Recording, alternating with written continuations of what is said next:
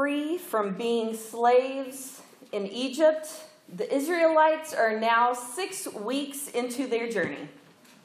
For 6 weeks, they have been following Moses, really God, but they seem to have forgotten about God. They are complaining to Moses and Aaron and complaining about Moses and Aaron, who are their spiritual leaders, instead of remembering that it's God that has brought them to where they are this day.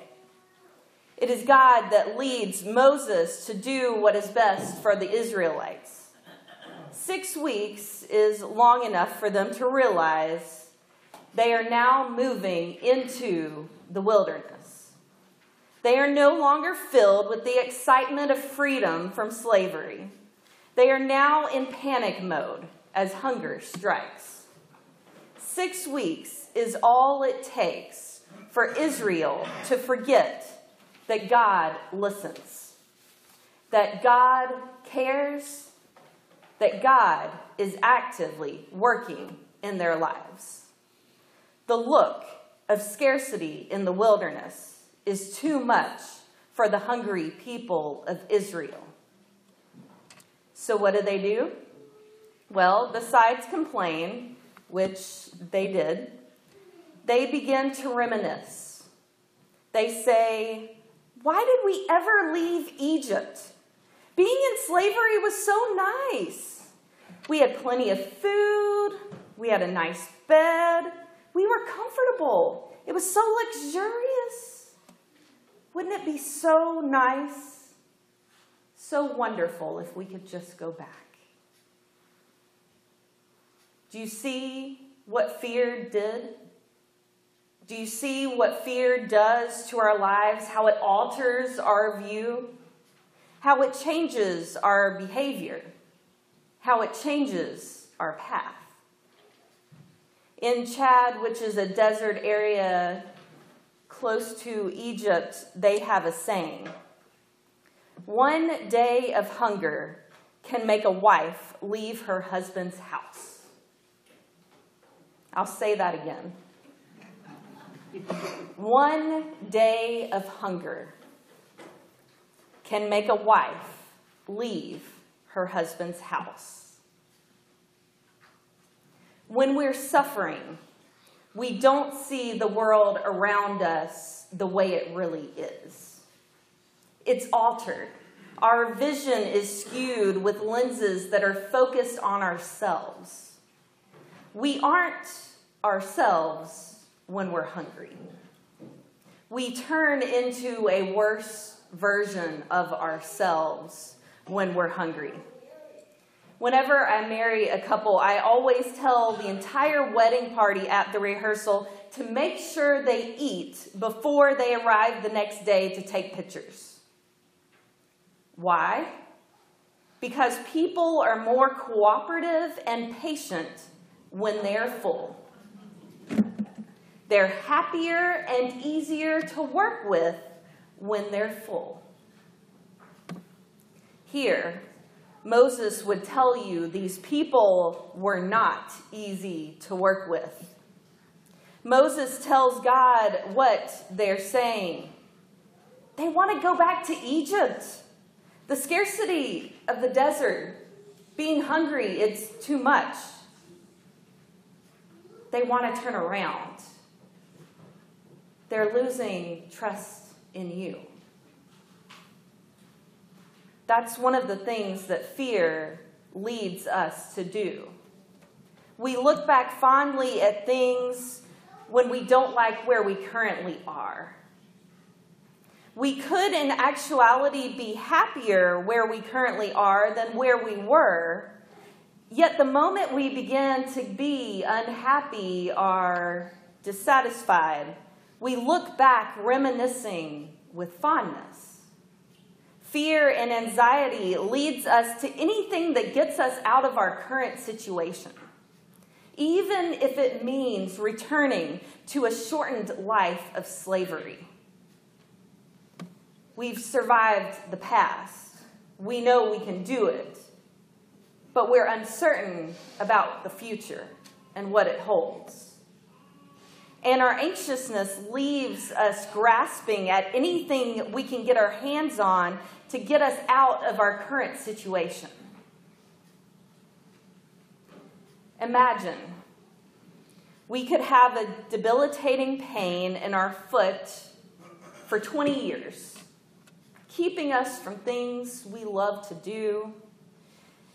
And then out of the blue, a new pain arises from our knee. And we long for the pain we used to experience from our foot. We look back at the past with such fondness, we forget to look ahead with hope. We forget that we can dream of a life without pain in our leg or our foot. Whatever has our attention in that moment is what we worry about. It's what we talk about, what we complain about. We hone in on it, and it becomes our central focus. The Israelites are free from slavery, but the reality of making it on their own is harder than they had imagined. So they took a look back at the days of slavery with fondness. I imagine it's a lot like leaving your parents' house for the first time. You move out all excited, no longer under their rule in their house. But when you realize how hard it is to get a job that pays all of your bills, to cook, to clean, to do your own laundry, to pay taxes, to make car payments, you begin to complain about this whole adult thing.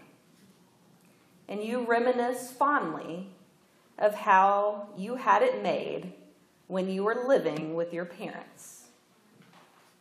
You forget about the house rules, the limitations and restrictions. You forget about your newfound freedom. Your perception changed. And part of the fear then becomes the realization of not ever being able to go back to the way things were. That's what the Israelites were facing. They were all in the wilderness, expecting death, hungry, wishing only to turn around and make it safely back to Egypt, back to the way things were, where they had food each day and a place to lay their heads at night. They were too afraid to go forward. But there's not enough. There's not enough food. There's not enough strength. There's not enough trust. We as a church do that. We dream of something better, and when God leads us out into our dream and we follow the Spirit, we get uncomfortable. And we cry out, turn around, there's not enough. There's not enough money. There's not enough people, not enough volunteers. There's not enough space. There's not enough interest. There's not enough support. We get scared when there's not enough. And we turn away from where God and the Spirit lead us. But God, in the scarcity of the desert, heard their cry and gave them what they needed each day in order to move forward. For their promise of life and identity was not behind them. It's in front of them. The theme for World Food Day this year is small farmers. Small farmers are changing the way we as a world view food. They're taking us from scarcity to abundance, showing us that regardless the space of land we have to work and grow from, that we can do it. From balcony and indoor garden systems in small skyscraper apartments to backyard and community gardens in landlocked countries. small farmers are giving us hope. These vines of food are fields of faith that are blessing people all around the world. Yay for small farmers and the knowledge that they're passing on to the world. Knowledge that is feeding our world. We have abundant harvests here in Iowa, as well as many grocery stores and even 24-hour drive-through food restaurants. But for many throughout the world, they don't know where their next meal is coming from. We pray, give us this, our daily bread. Just as a newborn baby cries out to their parents to let them know that they need food, the Israelites cry out to God.